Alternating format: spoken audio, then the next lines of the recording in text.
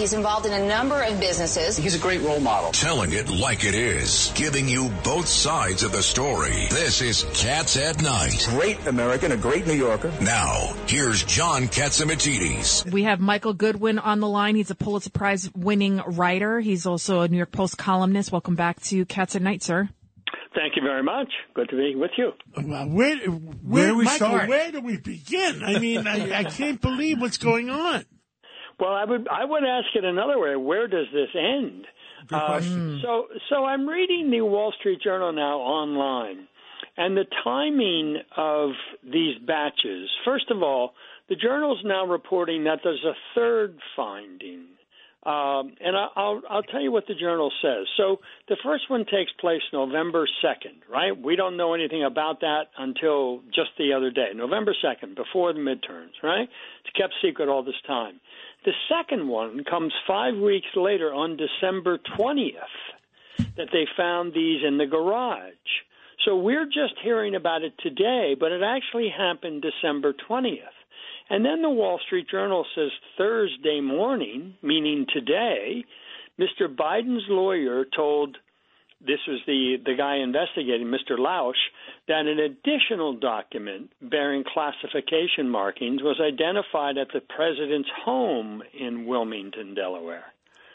So you now have three. He's like Johnny Appleseed, just dropping these things wherever he goes. Three different places. You know what concerns me, Michael Goodwin?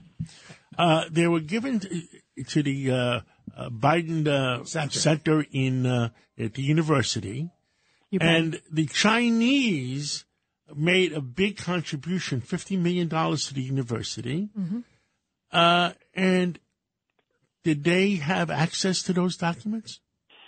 Well, that's a good question, and another one is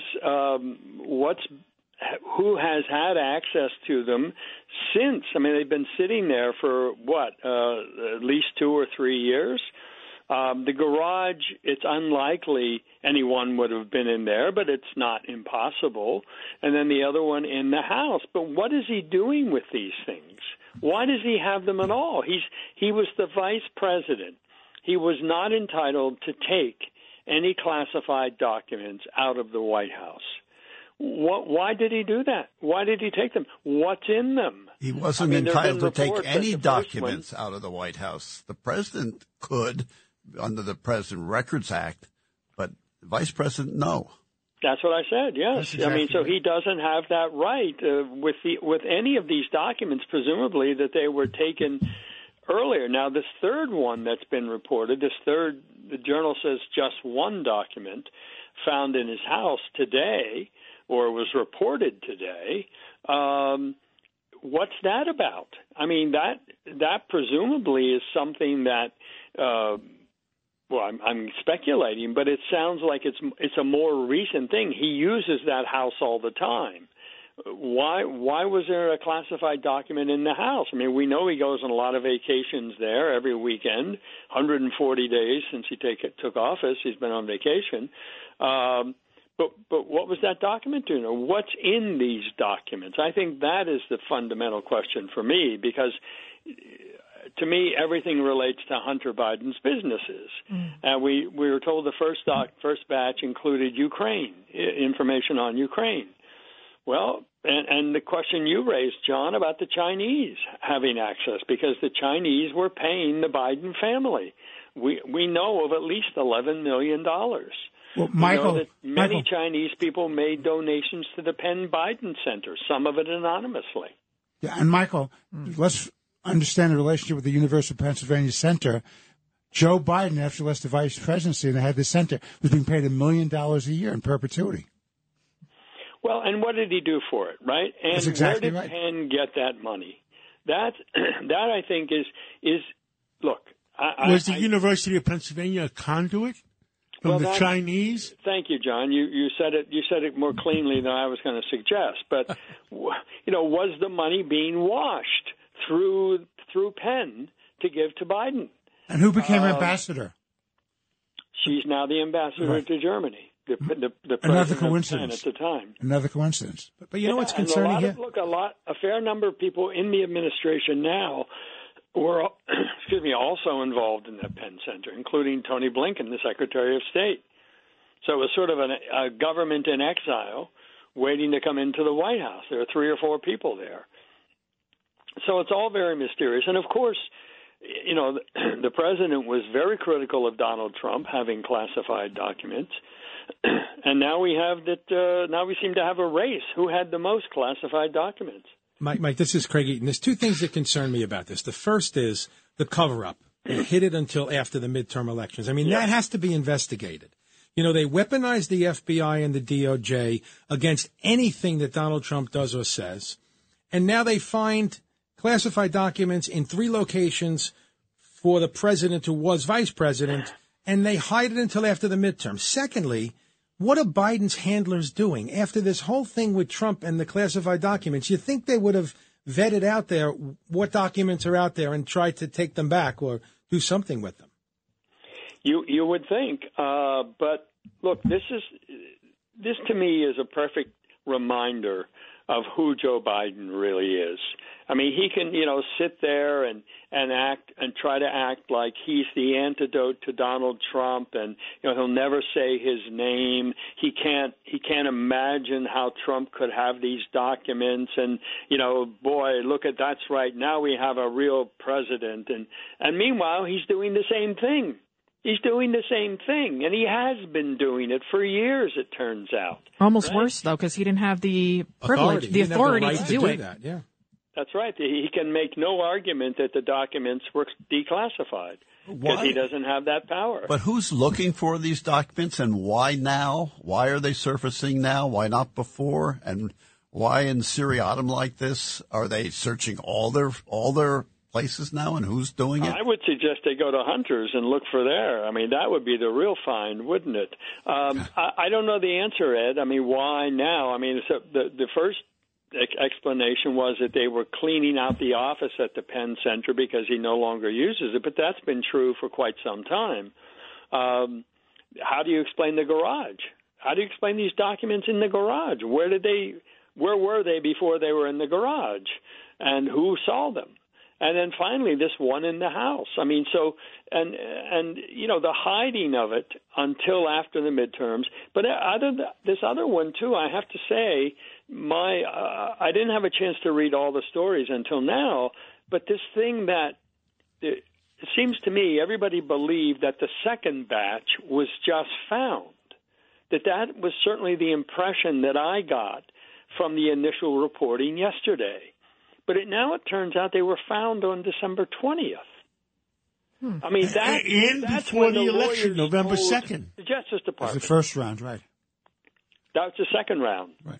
But you know, first round November 2nd, second round December 20th.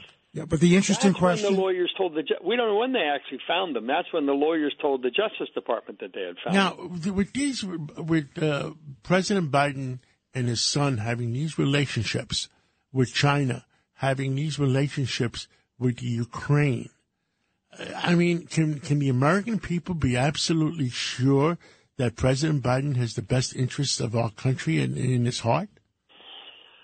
Well, I don't believe he does, but I'm not the judge and jury here. I think it is smart that Merrick Garland appointed a special prosecutor. I don't know why he waited since he knew about the second batch since December 20th. I don't know why now. Well, we had Professor Dershowitz. I remember Professor Dershowitz always proclaimed that Garland was holier than holy, and he was a straight guy, and he should have been made Supreme Court justice. And I mean, could you imagine if we would have made him a Supreme Court justice? Well, look, it is hard to imagine that he would have, not been the partisan hack that he's turned out to be. I mean, I think he's a very bitter man over that experience. But to me, the biggest issue is his handling of the Hunter Biden case. I mean, the FBI has had the laptop since 2019. And we're supposed to believe that here we are more than 4 years later, that they're still working on the case, and it's gotten, that it takes 4 years to investigate. and that there are almost no leaks. I mean, it's extraordinary. This is not how the FBI normally operates. Why is there not a special counsel for that case? I mean, so we're supposed to trust Merrick Garland is going to honestly investigate the son of the president who appointed him? I mean, that on its face, that screams special counsel. So on these documents that were from the found, Justice Department. On these documents that were found, they've put a special counsel, Bob Hur. What do we know about him? We do know that Jack Smith, the one put on Trump's in his papers at Mar-a-Lago, that he's a killer. He's the guy who sunk Bob McDonald, and then on the terms that he did were thrown out by the Supreme Court. Right. And he's also doing January 6th. He's also investigating Trump on the January 6th and the events leading up to it and after it. Yeah. So what do we know about Bob Hur? Hur was the U.S. attorney in Maryland for 4 years, appointed by Trump, has left the government, I believe. And the guy who was first appointed to this role, Lausch, told Biden or told Merrick Garland that he was planning to leave the government. Apparently, he didn't want to take on the second batch of documents, and so that's why they came up with Hur.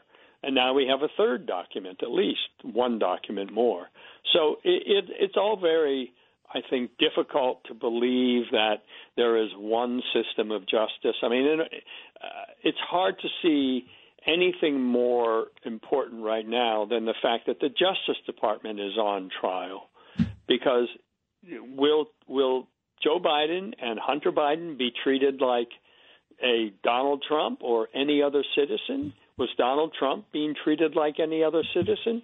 I mean, I really think that Merrick Garland has history on him now, because if he doesn't come up with clear explanations and fairness, doesn't pass the fairness test in all three of these cases, Trump and both Bidens, I tell you, I think history will not be kind to him. And there's a subcommittee that was especially formed to deal with the weaponization of the governmental agencies. Yeah. Well, that's a big deal. Andy McCarthy was on Fox Business before. He was on with Larry Kudlow, and he says that the FBI should investigate because these are multiple crime scenes. Well, and I did say that the FBI director, Christopher Wray, should stand up and be a man and say that this is what's going on, and I demand a special prosecutor that I would report to.